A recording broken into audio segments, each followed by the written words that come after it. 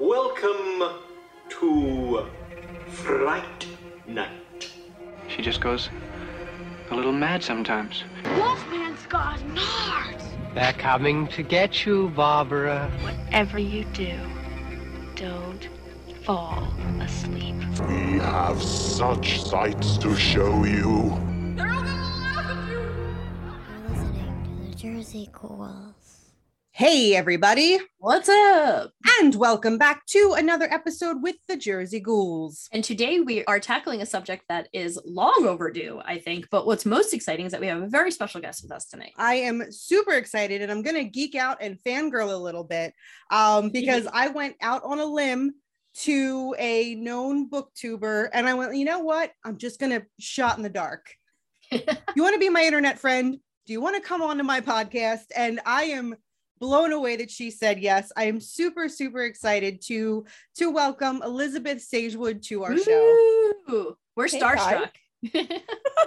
That was quite the introduction. I'm so excited to be here with you guys. Not only are you keeping us hip by having, like, we're so obsessed with all the YouTube and like book talk area, so you're keeping us cool, but also, yes, we took a long shot, so we're absolutely floored and excited to have you on. Thank you so much for coming to join us today. Thank you so much for having me. So Lizzie, before we jump into our topics today, which obviously we needed to keep it very on brand, so we wanted to do a book and movie tie-in. I want to talk to you first about your journey, your whole, I don't even know what we call it. Is journey the right word?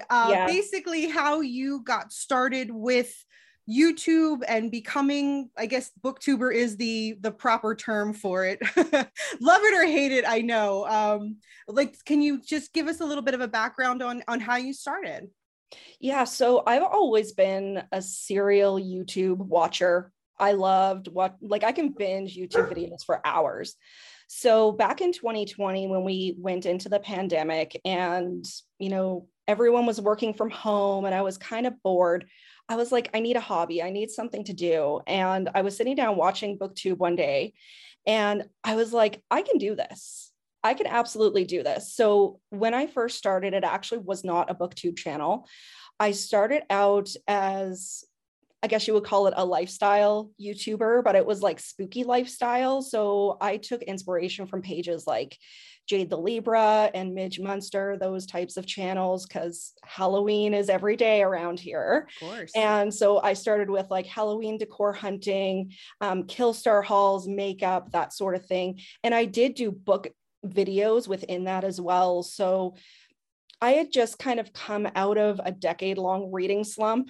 Really long story for another day, but I had come out of a decade-long reading slump and I was getting back into reading horror books. And when I was doing my lifestyle videos, I really enjoyed it, but I enjoyed doing the book videos the most. And that was what I was getting the most engagement on as well. So I was enjoying it. My viewers were enjoying it. And I was like, you know what? I'm still going to do other types of videos dotted in and, around everything, but I wanted to become more, I just wanted to talk about books. That's all I wanted to do. I wanted to geek out about books, occasionally movies, but keep everything spooky. So I guess that's how it kind of evolved. And then with Instagram, I started out because I wanted to get people over to my YouTube channel, but then Bookstagram is a whole thing. It's a whole vibe. So, it just blossomed into this whole thing and the community is so amazing. So that was kind of my journey, I guess. Awesome. That's awesome. Yeah, it's like a really positive story, which is nice. So why horror? Why spooky? So my whole life I've been the spooky girl. I've been the weirdo. I've been the nerd. And my upbringing was a whole vibe. So I grew up in a haunted Victorian. I played in the cemetery across the street. Was my playground. So if my parents couldn't find me, it's like she's in the cemetery. And I come from a little town. It's called St. John's in Newfoundland, Canada. It's very, very old. It's way over on the East Coast and very old town. There's more ghosts than there are humans in this place. And so that whole thing, like living in a haunted house, spooky was every day. Unknown occurrences were every day. And then I got into watching shows like In Search Of. I don't know if you guys have ever heard of it. It's with Leonard Nimoy. Mm-hmm. And I loved when they talked about like Sasquatch and the Grim Reaper and hauntings and all of that. And that sort of led into reading the Goosebumps and Christopher Pike and the whole thing. So like I just grasped onto the darker side of life, like even as a very, very young child. So, you know, and let's talk about being a spooky woman for a second, because I don't know what you guys have experienced, but it's hard being a spooky girl. It's hard being a spooky chick. I think horror and things that are ooey gooey and things that are scary is more skewed male, more so than female. So growing up, I was looked at weird. I was called weird. Why can't you just be normal? That sort of thing. So I was very bullied. So that's why I kind of wanted to say, screw it all. I'm going to be me.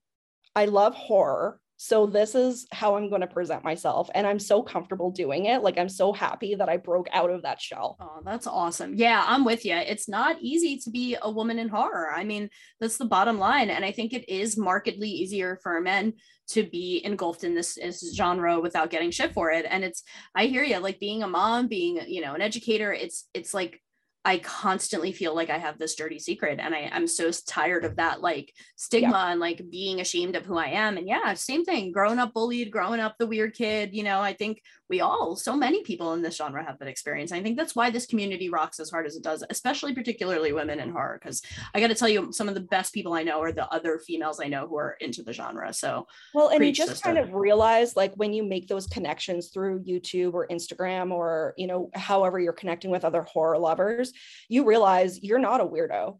Right. And it's a good lied to your whole life. It is. It's a good feeling. Yep. It's a good feeling to find your peoples. Yeah. And yeah, that's one of the things I'm most thankful about having Jackie for. She's always reminded me it's okay. Yeah, no, and a testament to what you were saying, Lizzie, about, you know, part of the reason that, you know, when Marissa came up with the idea for this podcast, it was one of those things where we're not hearing enough female voices. You know, we are not getting that perspective. It is a very much male driven world. We have a group of friends within our podcasting community, and we love them dearly, but it's a sausage party. Like, we are the only women within that group that, you know, can give a certain perspective. And luckily that group of men are all very, very supportive and awesome guys. And but it's definitely a situation where even at conventions that we've gone to, there are plenty women fans that we see at these conventions, plenty of women there enjoying horror. But as far as actual creators, definitely on the lower end. Yeah, would 100% agree with you there. Yeah, and I'd like to think that we are kind of blazing that path for others, because I do feel like even in the 10 years since we've been at this, 10 years? It hasn't been 10 years. 5 years? 5 years. 5 years. Even in the 5 years since we've been at this, I feel like there's so many more behind us. Like, there's so many younger female horror fans coming out, and it makes me happy. And that's the whole thing, right? Like, I want that young teenager who's being bullied and she doesn't want to be herself to look at you guys or look at me or look at any other female creator in the horror community and be like, this is normal. It's okay. Yep. Mm-hmm. Agreed. 100%. And I also think that we are normalizing things. Like, let's be honest, geeks are ruling the world these days, right? Like, it's so different from when we were kids, and that's in all the best ways. Do I think it's sustainable forever? Maybe not, but let's enjoy this current peak. Yeah. In you know culture. What? If we could ride the high when we were kids in the 80s and the 90s when it wasn't cool, we can ride it after this wave. And when it's not cool again, we're still going to wave our flags and we're still going to be perfectly fine. 100%. Even more so because we have found the community now, you know. Very true. And now that there's the internet. I mean, Lizzie, I know you're about the same age that we are. I know you're turning 40 very soon. And we're both 40. We're just like a year older than you.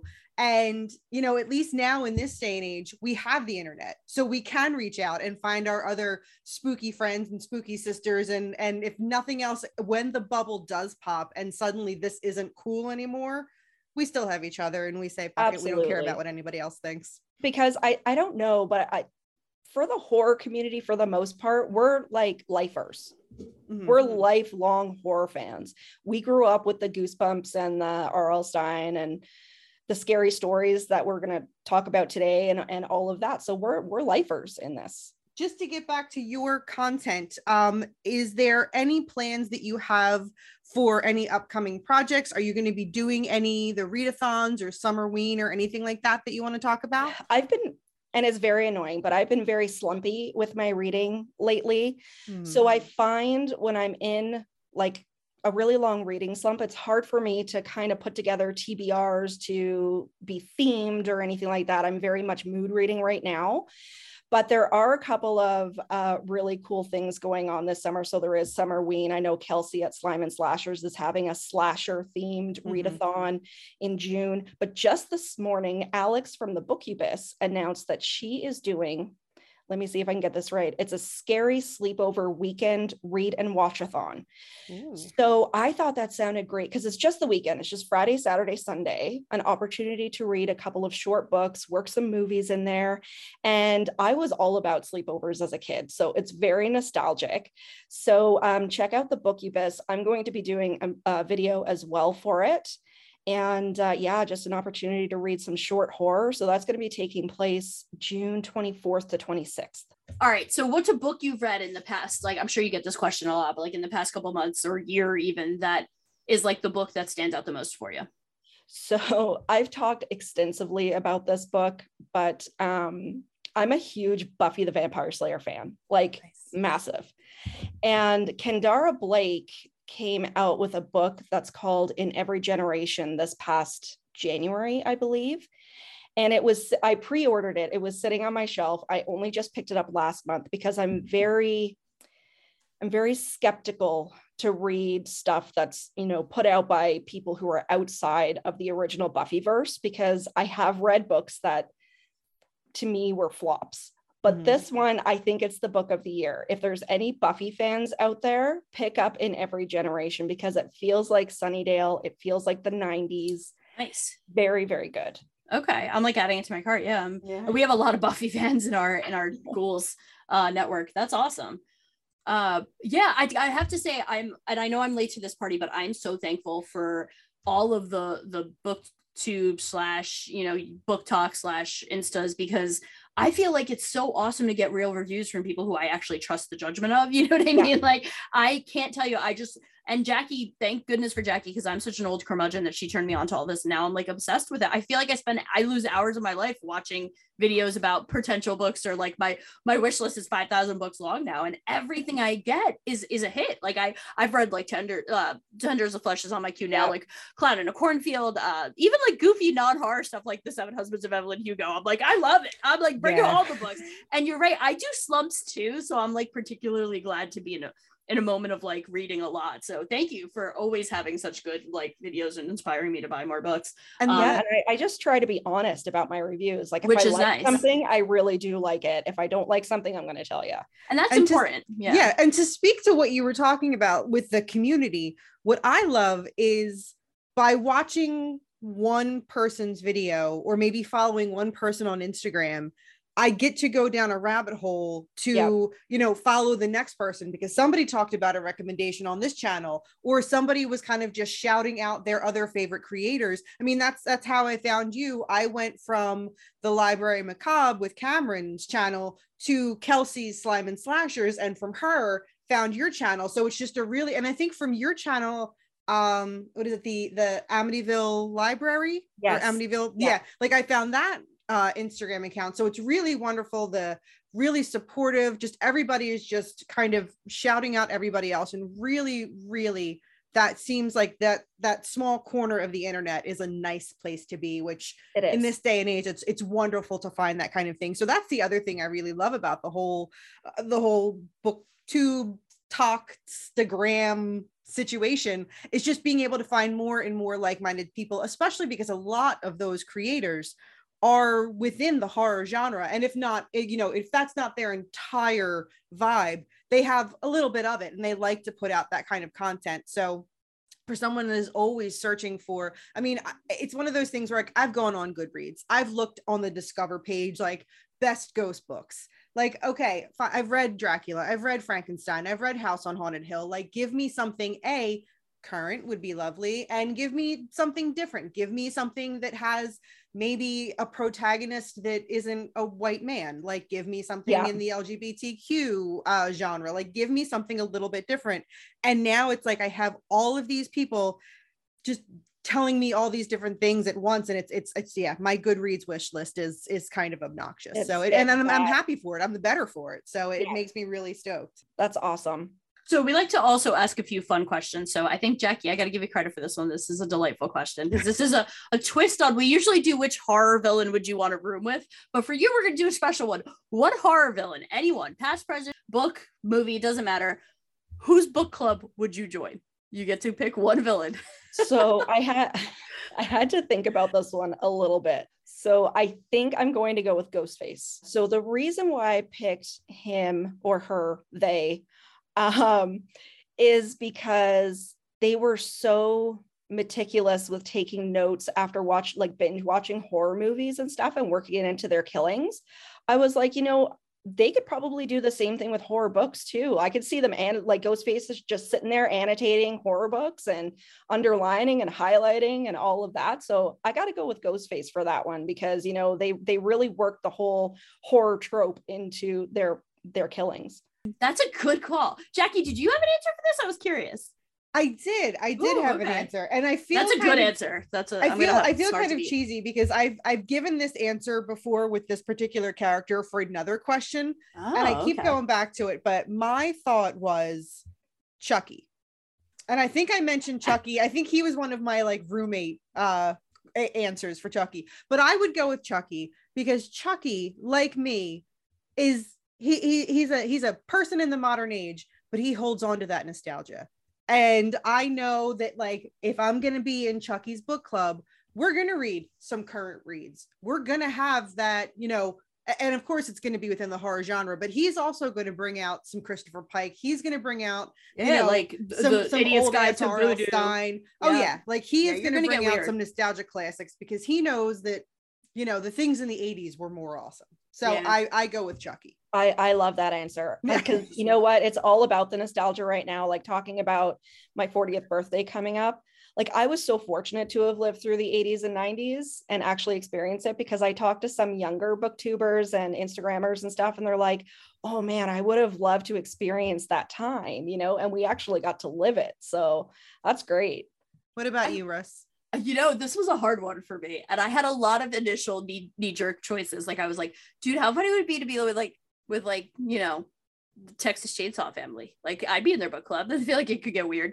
But I went ultimately with Jerry Dandridge, and hear me out.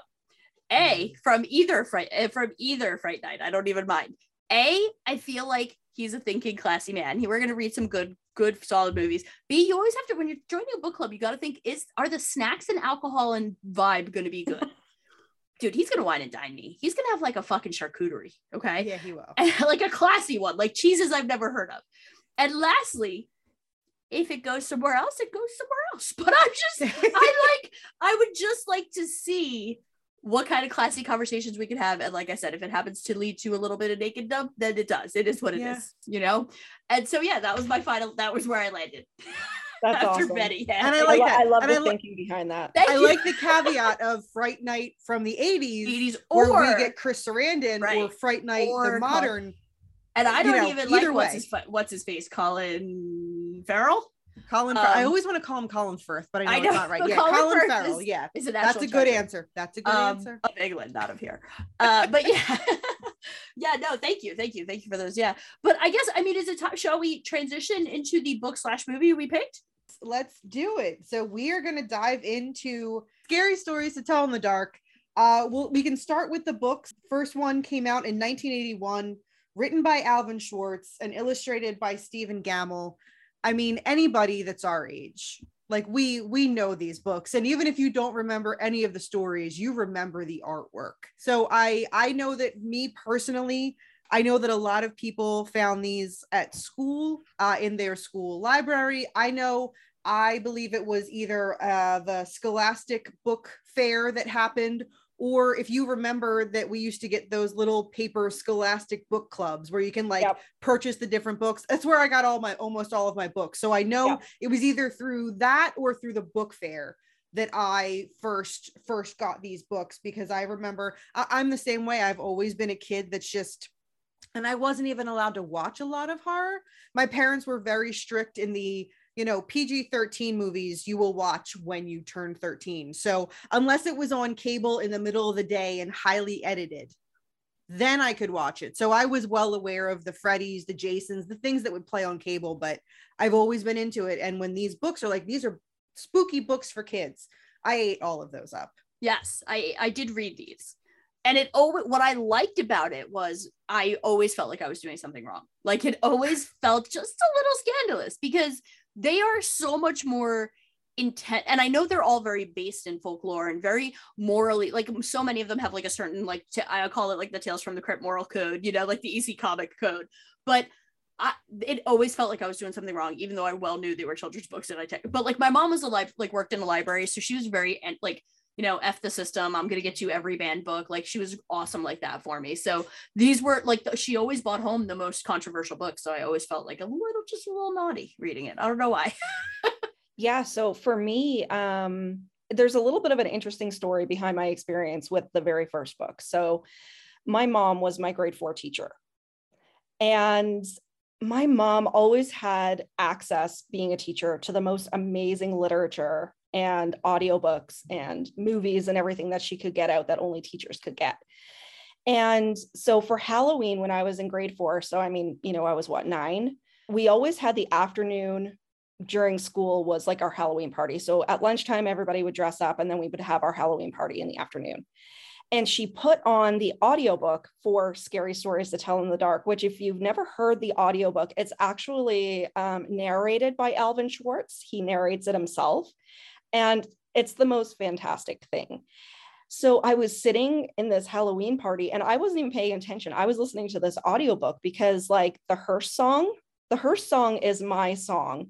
I sing it even now on a regular basis. It's kind of crazy. And so after the party, I remember I asked my mom, I'm like, hey, can we bring that home so I can tape it off? How you tape onto another cassette. And I listened to that thing over and over and over.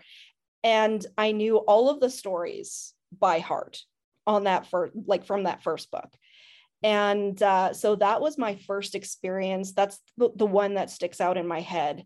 And it was such a happy place for me. Scary Stories to Tell in the Dark is very much a happy place, because, talking about being a kid who was bullied growing up, you look for any kind of happiness, right? And it was one way that I could get that Halloween every day, right? Because you couldn't dress up like to go trick-or-treating every day. So I would put on Scary Stories to Tell in the Dark, the audiobook. So that was my experience, and I wore out that tape. It was totally worn out. That's actually really awesome. I loved the song, like the songs that came from that. I remember my chorus in like 5th grade did it. I thought it was so cool. One of the one with the worms one. That's all I remember. But yeah, that's really neat. Yeah, I think for horror fans as kids, it was so much harder to get your hands on good content. So stuff like this that was accessible and we kind of got away with, we ate up, right? Because it's not like today where the kids have like just everything at their fingertips. We had to work so much harder. And I think that's why Scary Stories was so profoundly effective. Not only were the illustrations nightmare fuel for me for years, but it was also like the content you could get your hands on. And then all the other volumes and all the other work that he put out were so easily accessible through things like Scholastic. Because even today that they're still banned in some libraries and stuff. And now they got those new illustrations that are not nearly as creepy. Ones, yeah. Yeah. Which I think is such a cop out. I'm like, screw the new illustrations. Luckily in 2017, I have one of the originals over there, but I have the 2017 book that they put out has Stephen Gammell's original artwork in it. Yeah, so they did finally put out work that has his original art. Yeah, because if I were to buy one and it didn't have that art, I'd be one of the first ones to complain loudest that you can't have these stories without the art. Yeah. Agreed. I mean, I don't know that they're as effective without the art, because they're, so again, a lot of the stories, and it was funny to revisit these and read all 3 books back to back in this one collection, because you realize how very similar a lot of the stories are. But at the time as a kid, I mean, each one is its own little entity, but I don't know that I don't know if it is what it is if you don't have both story and art together. I think that's such a key factor in the success, in the notoriety, and the controversy that this book has become since, I mean, we had the first one in 1981, the second one in 84, and the third one in 91. So over the course of 10 years, these come out, and there was some uproar about the books. But I mean, rereading some of these stories, did anything hold up for either one of you that like still a little bit creepy? I mean, obviously children's books, but I mean, it does push the envelope a bit with some of the topics. Yeah, I think I was almost surprised at how well reading through this, I was like, ooh, that's creepy. Like, I almost like now reading it with like a mom lens in 2022. I'm like, and it's funny because my daughters do have this. It's in their shelf. We have one with the original artwork because I made sure to buy that specific one for them. They're kind of afraid of it. Like they don't read it, or like and even the movie, they were like, we don't want to watch it. It really freaked me out.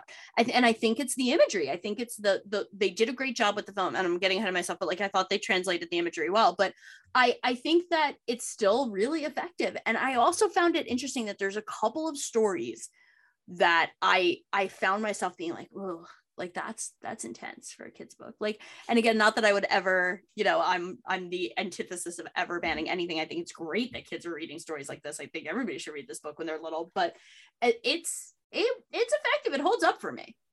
Yeah. And for me too, I think I could write a whole bloody thesis on this, honestly, about how these still hold up for kids, because kids love the ooey gooey, for one, no matter if you're an 80s kid or you're a kid now. And it's awesome because if this is how you're going to get a kid to read, let them read it, right? Mm-hmm. I know we're going to talk about this book being banned a little bit later, but absolutely, let the kid read it. If it's not going to scare the crap out of them, absolutely.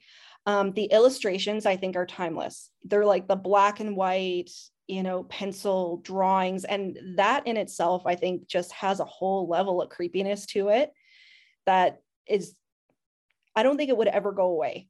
As a 40-year-old woman, yeah, it still creeps me out. And then, when you have stories like this that are based on folklore is through the ages. It doesn't die, right? So it's a great way to have other cultures stand up in this time. It's a great way to have kids experience folklore from other areas. I know in my edition anyway, there's a spot in the back where it describes like where each one of the stories comes from, like what it was based on. So that's really cool. So yeah, it definitely does hold up. Adults, kids, I think these books are timeless.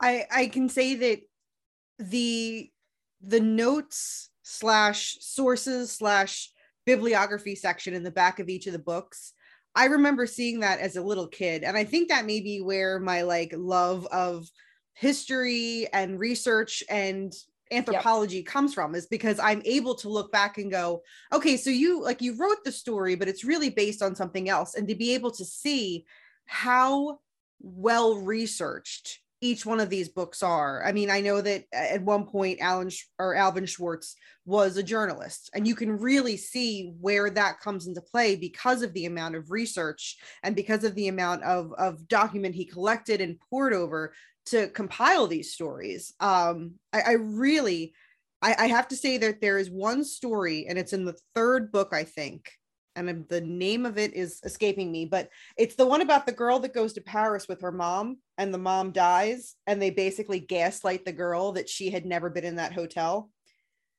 Maybe You Will Remember is the name of the story. And that one is the story that sticks out. I remember reading it as a kid.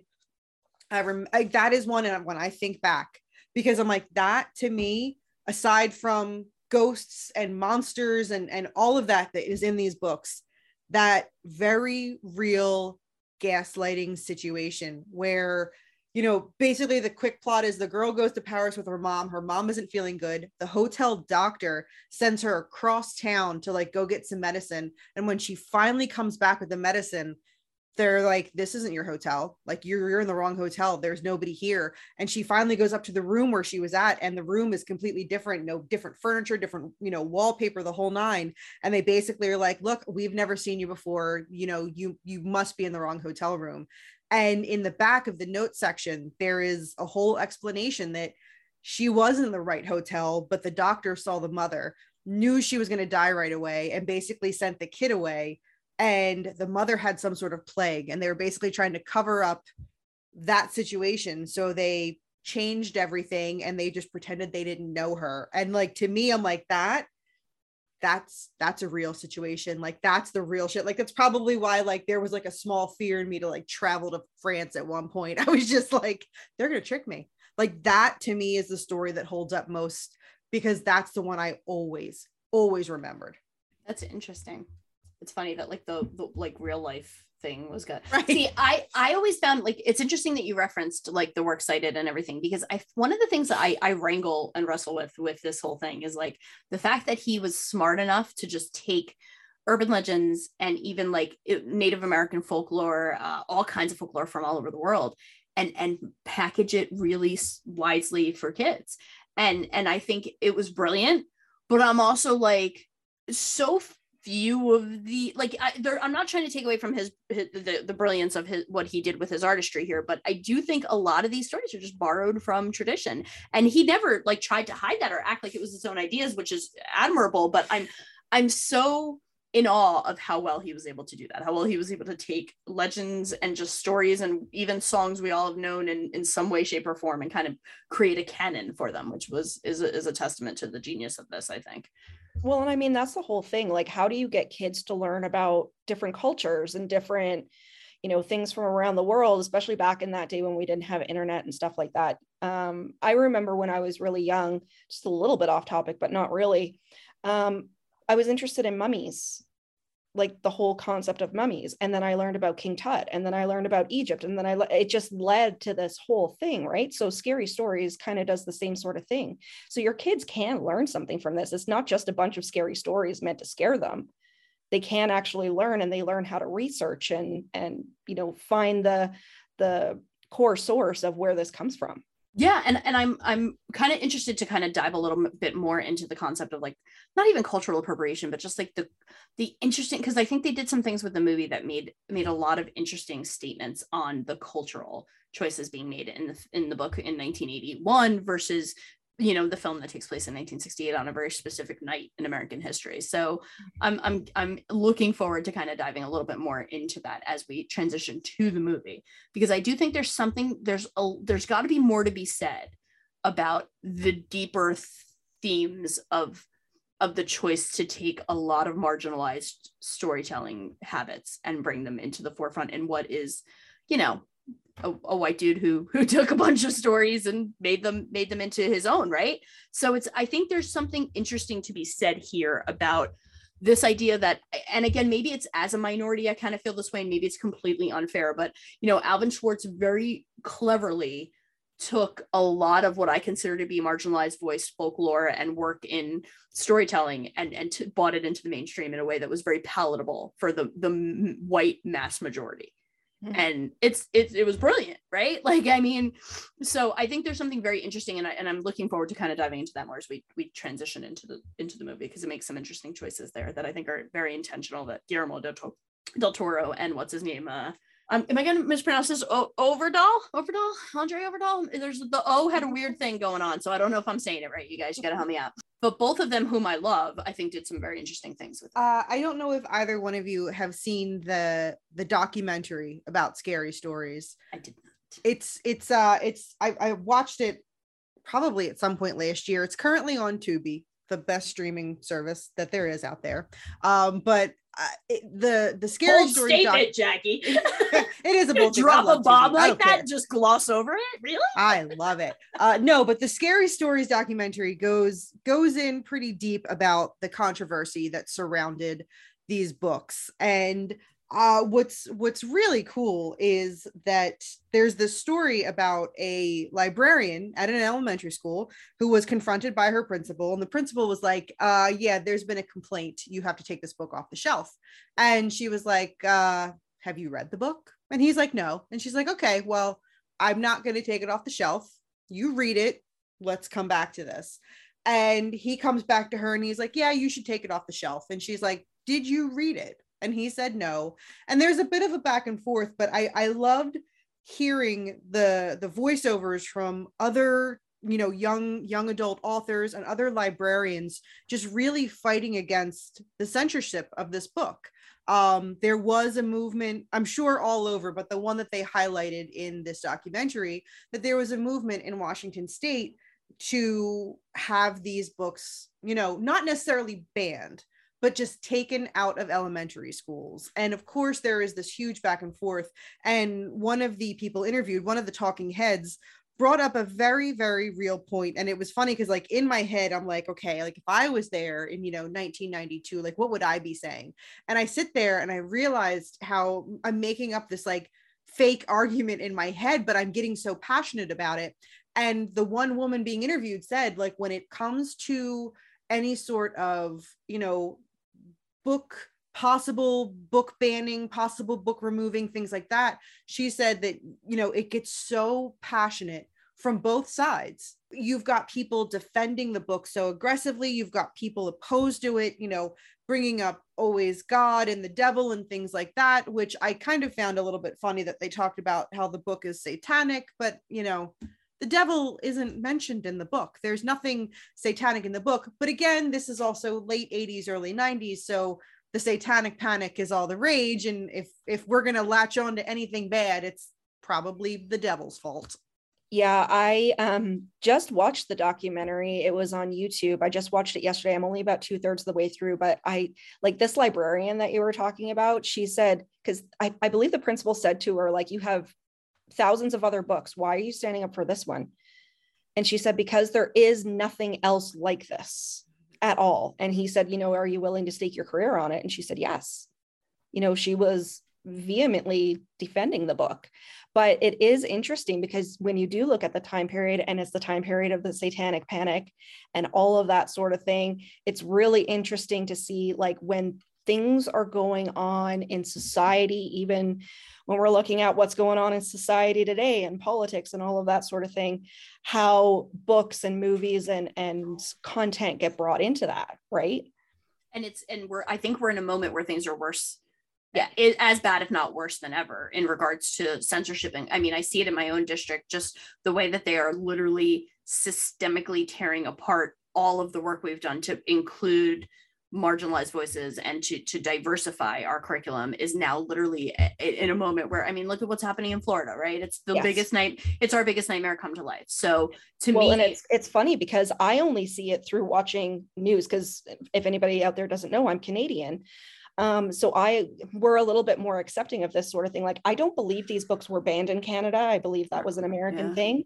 But we are absolutely seeing all of this over and over again. And I even said to my husband, when I'm shaking my head watching the news out of Florida or, banning books and all of this, I even say it's the satanic panic all over again. It is, if not worse, because it's not even just, we're not even blaming Satan anymore. Now we're just blaming the left wing. You know what I mean? We are Satan, like, to them. And it's a scary time. And I think we're on the precipice of something happening that we can't come back from. Yes. And I'm going to be running to Canada, knocking on your door, hoping you guys let me in. I've already tried like 3 different times. Canada doesn't want me, but I'm going to keep trying because I think I'm Canada minded. So, because I tell you what, living, and thank God we live in the Northeast, but even here it's getting to the point where it's being terrifying. I mean, for crying out loud, they are literally trying to shut down programs like No Place for Hate in schools. I know. And gay straight alliances and like all this other thing. And we are in a horrible, it's funny, I just ordered a t-shirt because our school tried to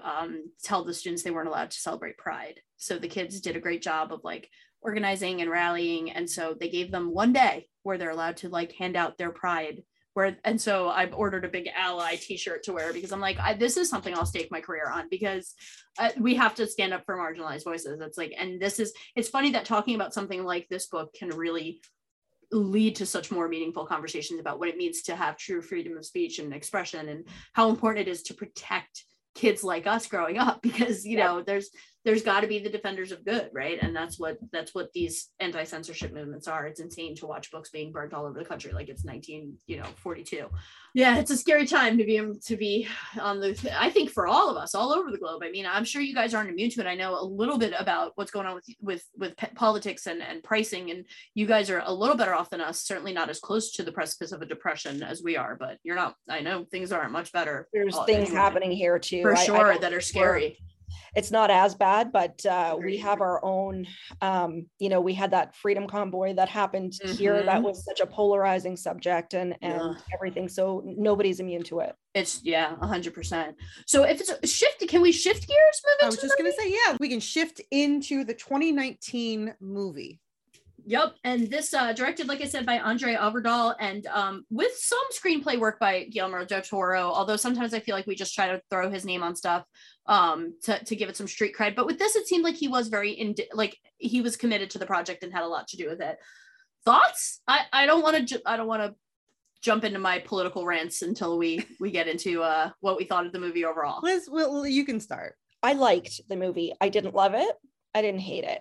I liked it. I thought certain aspects of it were done very, very well, especially when you're talking about, how they bring in acceptance and race and all of that kind of thing. I liked how they worked that in, especially during the time period of the 60s. Like they didn't base it in the 80s or 90s. They based it in the 60s, which was really kind of a cool thing. So I liked that. When I first started watching it, I don't know why, but I had in my head that it would have been more of a traditional anthology where maybe they would have taken a selection of the stories and told them from beginning to end within like a larger movie, which is not really what they did. Like I was kind of picturing more like Trick or Treat. So I was a little bit disappointed that it didn't go that way, but I mean, there are so many stories as well, and they only had, 90, 100 minutes to tell them. So I understand why they did it. I did end up liking it in the end. I think some of them could have been done a little bit better.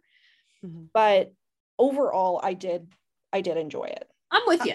Yeah. Liked, but not loved. Yeah. No, I felt like I did like it visually. I think it did well representing the books. It was dark. I loved that in certain areas there was, I forget where it was. Well, I was obviously in the haunted house, but there were certain scenes where if you noticed the spider webs in the background, they were all done and basically stretched, and they looked very similar to Stephen Gammell's artwork. So I like that there were small touches like that where they did the best they could. And I think this was something said in the documentary. They did the best they could with taking, the 2D image that is printed in the book and giving us some sort of 3D image. The pale lady I thought looked fantastic. Harold looked fantastic. Yeah. And especially the changeover when the bully, when Tommy, the bully, is turning into, when he starts throwing up hay. I don't like mouth things. When there's like throw over mouth things, it wigs me out. So I don't like that. I thought of you when the hay was coming out of his mouth. I was like, oh, Jackie Jugga like that. I think though, what I liked about it, the first time I watched it, I had forgotten that it was set in the 60s. And I kind of gave like, why are, the more I watched it, though, the more I thought about it. I'm very glad they did not set this movie in any sort of modern time, because the book was written in the very early 80s. And I feel like it's one of those situations where if you had set the book in modern times, how many of those stories are resolved with one cell phone, with one quick Google, like, oh, the kids are trapped in the basement. Okay, well, I'm going to call my mom on my cell phone kind of thing. Like, I feel like the tone of the movie matched more of the tone of the book. And then when you're setting it in the 60s, like you said, we do have a marginalized character. There's you're setting it with the backdrop of Vietnam. The fear of the unknown is half the theme of the book. And when you have people in the 60s that look at a Latino man and they're like, oh, well, I don't know you and your culture, and I don't like you again. And, then you're being shipped off to Vietnam. The fear of the unknown, was very, very prominent. And I thought that they did well thematically with the book. And while I've said my piece on the Fear Street remakes and how tone deaf the Fear Street remakes was, I feel tone like deaf is a little unfair, but continue. I don't think the Fear Street, but I say that in the sense of, if you were to watch that movie and if you have read the books, like they didn't vibe. Like, it didn't feel like Fear Street at all. This movie felt like, you gotta tell that felt like Are You Afraid of the Dark? Excuse me. Felt like Scary Stories to Tell in the Dark. I don't know, Aunt Jackie. You know how your tween nieces love the Fear Street books. I mean, movies, and you they better can be love careful. it. They can love it. I just feel like that they really missed the mark on Fear Street with making it be Fear Street. No, it wasn't Fear Street. That's totally fair. Totally fair. So I'm going to jump in real quick about the Latino thing, because I think, you know, as the Jersey Ghouls token, I have every right to do so. I feel as though having a Latino character, having the whole wetback on the car thing. Listen, I like I said, I love Andre Overdahl. I think this is his weakest. I love Autopsy of Jane Doe is like one of my top movies of recent years. So between that and Troll Hunter, this to me, it doesn't even it like pales in comparison. I know he's got a thing with witches. I was interested to see where all that went, but I just think it was such bad characterization that it made any thematic relevance or attempts at theme kind of lose their oomph for me. Like, you know, it's hard to be a Latino person in 2022 watching this film and see wetback written on a car. It never doesn't sting. And to me, it didn't feel like the type of film that had the emotional thematic setup to carry such tough themes. Like, I feel like you threw the ball and it just a bit outside, because that's how I the best way I could describe the metaphor, because I think having it take place on the Halloween night in 1968 when Nixon, who is one of the biggest villains in American history, take place, and they did this during the Trump era, was such an intentional choice, right? And it was a beautiful metaphor for the fucking real life monsters we're all struggling against in this moment, right? Because if there are monsters in my life, they are sitting in Congress and sitting on Twitter. They are real people, and they are fucking terrorizing all of us. DeSantis and Marjorie Greene, I'm looking at you here. But at the end of the day, the film didn't feel like it had enough meat on its bones to carry all these weighty themes that it was trying to accomplish. Like this whole, like the theme of the importance of knowing your history. Because look, we're going to talk about Nam, and look, we're going to talk about systemic racism against, Latino people. And look, we're also going to talk about like feminism and witching, but we're never really going to get there with any of these things that we're going to try to accomplish. So for me, being the person who wants so much to dive into the academic thematic relevance of this film, I loved what they did with the imagery. I thought the monsters were wonderful. You didn't develop any of those characters enough for me to give a shit about them. And you put all these juicy little themes out there, like juxtaposing Halloween with a friggin' terrible election day, but you never really, I don't know that a kid watching it today is going to get all that. Like even this idea of how important it is to know our history, right? This idea of like, they had to learn the history of this horrible family and this horrible tragedy and set it right to end the curse. Such an interesting theme, but did anybody get that? Like, or were we too busy? Like, you know what I mean? I don't know. I'm going to stop it there, but that's where I got was it just threw the ball really hard. It was a great ball, but it was just a little bit outside, if I can make a baseball reference there. Yeah, I think that's a good analogy. When I was watching it, I was kind of like, maybe they didn't do it because they wanted kind of the focus to be mostly on the monsters. So they, put little tidbits in there, but I would have liked to see more character development as well. I really would have, because I love the themes of, like the race and immigration and all of that, but also people who are just different, which is very almost Tim Burton, right? People that are different, people, they locked Sarah away and stuff like that. And even what's her name, Stella, she was a great character outsider, too. Right. So I think they could have done better with the character development a little bit, but maybe they were putting the emphasis on the monsters and the story. Yeah, and, like we got to get to the stories. Like the reason it was a lot. Yeah, the reason the people are coming to see is for the stories. You're right. I'm the only one who's like me, thematic relevance, and you know what? if they had to put out a book that was based, like, say, on the movie, where they could put in more development and stuff like that and take 300-400 pages to do it, maybe that would be a better idea to do. A series, dude, like a limited series. That's why this would have been better off that way. And again, then don't set it in 1968 on Halloween night. Don't try for those. Like Jackie, it was funny when you were like, I wouldn't have wanted this in modern times. I think it would have been really fascinating to like incorporate the modern, like just modernity into it. I think it was an easy out to go with like a Scooby Gang from the 1960s. You know what was interesting, that the first thing that popped into my mind when they put 1968 up on the screen was that this was right before the Summer of Love, and it was right before the Manson murders. So Right people before were still 69, very yep, free. They were still very, you know, because the Manson murders was such a big thing in American history that it kind of changed everyone. Mhm.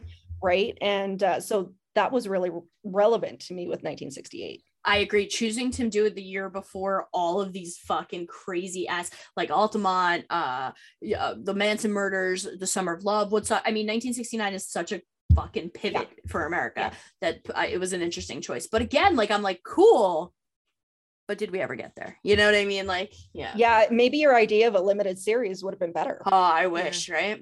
But I will say, I thought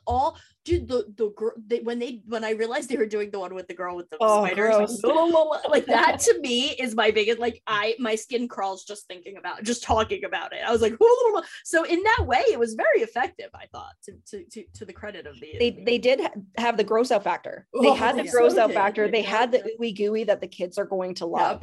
Agreed. I was grossed out with the big toe. I was absolutely grossed out when he was like eating the stew. They made that story cooler. Because I have to rant a little bit. Okay, just give me a second. Go for it. We love a good rant. One of my favorite stories is Meet Dodie Walker. Mm-hmm. Love it. And to hear Alvin Schwartz tell the story in the audiobook scared the bejesus out of me when I was a kid.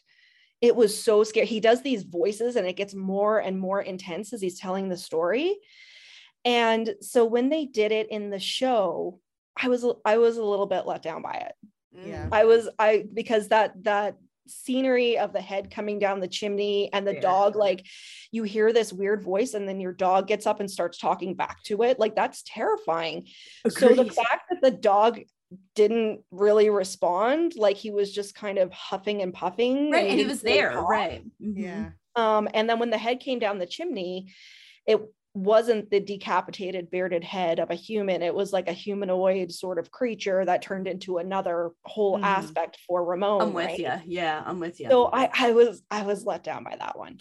I also listened to the audiobook while I was at work this week. Now, it wasn't the one narrated by Alvin Schwartz, but the gentleman that narrated it still did a very good job.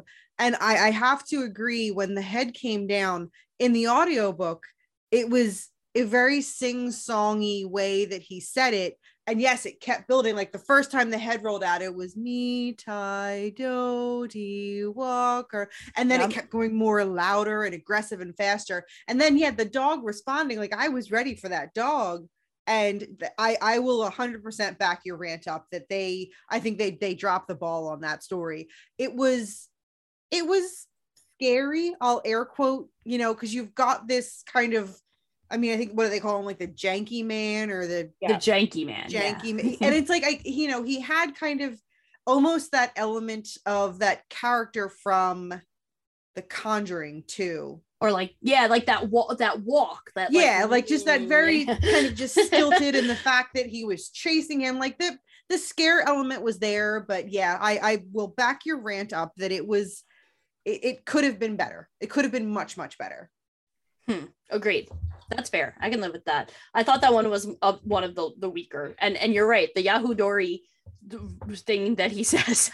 I was so busy trying to find some sort of relevant meaning to the gibberish that I was but yeah, no, I agree. I think this film is okay, right? And I think that at the end of the day, the tackling this canon, it would have been almost impossible to really hit that big of a home run in that short of a time. So I think what they did all in all was pretty effective. And I think that to the credit of the filmmakers, the monsters are scarier than they would think. I was surprised this was only a PG-13, if I'm being totally honest.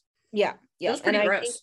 They were, I think it came up in the documentary. I can't really remember what I was watching, but they were kind of wrestling with, did they want it to be PG-13 or did they want it to be R and make it really super scary? And I'm almost glad that they went with the PG-13, because I think it opened it up to a whole new generation of kids, and they would have found it scary. Absolutely. I would have been scared if I was watching this as, a 10 or 11-year-old. Absolutely.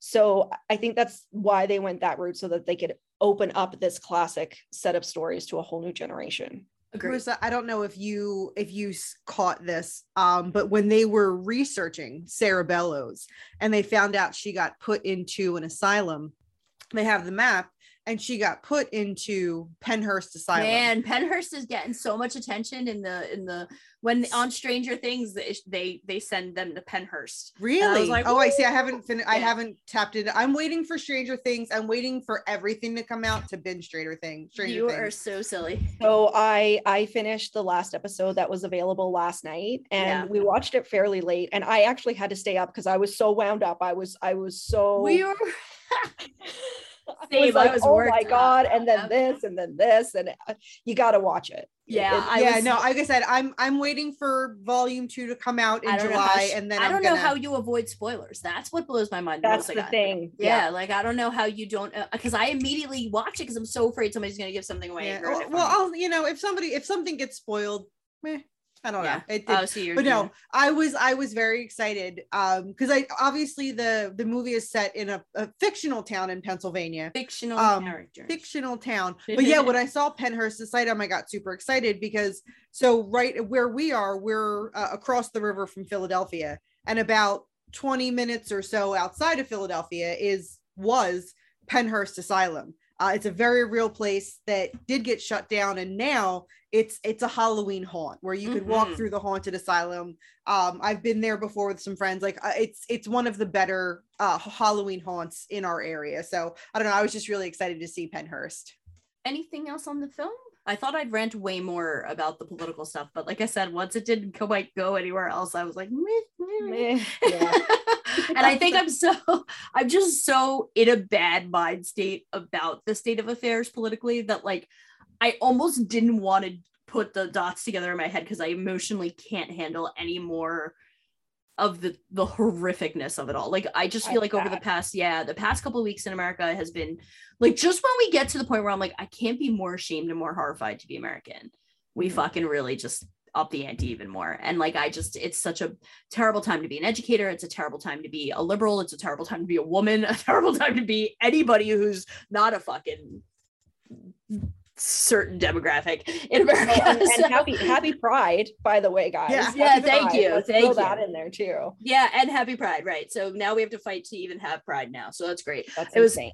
It was one nice moment I got from it though was I got to remind a student who was fighting for Pride in our school that Pride isn't about the parade, it's about the riots and the struggle, and how, you know, if you're not going to stand up and fight the good fight, then why even have Pride, right? Like, so this was such a good test to me. Like how I sold this to my students who were devastated was I was like, this is a good test for you. Stand up and fight, because that's what Pride is. Pride is about us standing up and fighting for our right to exist. So it was a nice teachable moment as a teacher, because you know us educators in America, we're just busy indoctrinating kids.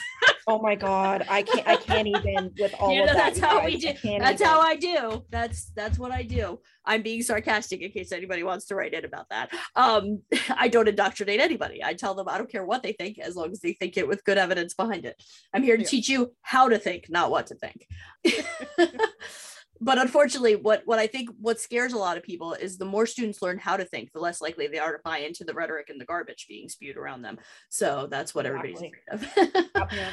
Lizzie, again, thank you so much for coming on and hanging out with us. Tell us again where everybody can find you, because I want to make sure that they all know how to follow you, how to get all your awesome content. So everything basically is under my name, Elizabeth Sagewood. So Instagram, Goodreads, YouTube, all of the good places you can find me on there. And reach out anytime if anybody has book recommendations or anything. I'm very active on all of my platforms. Awesome. All of those links to all of our socials will be listed in our show notes. So guys, just click away, subscribe, like, do the thing that helps the algorithm, so more and more people can find your channel. So thankful that you took the time to come and hang out and chat with us today. Yes. Oh, sorry. I thought you were going to say something. Oh, no, I was also going to say that I'm saving your best and worst of 2021 for summer. I cannot wait to dive into all the bests. I love reading good book reviews. So keep doing what you're doing. We love it. Awesome. Thanks for having me, guys. Of course. And don't forget to check us out on social media. Just look for the Jersey Ghouls on your favorite podcasting app or social media. And you could also find our blog, our podcast, our contact information, and all sorts of fun stuff on our website, jerseyghouls.com. Bye-bye. Bye-bye. Have you ever ever think as a hearse goes by that you may be the next to die, and your eyes fall out and your teeth decay, and that is the end of a perfect day.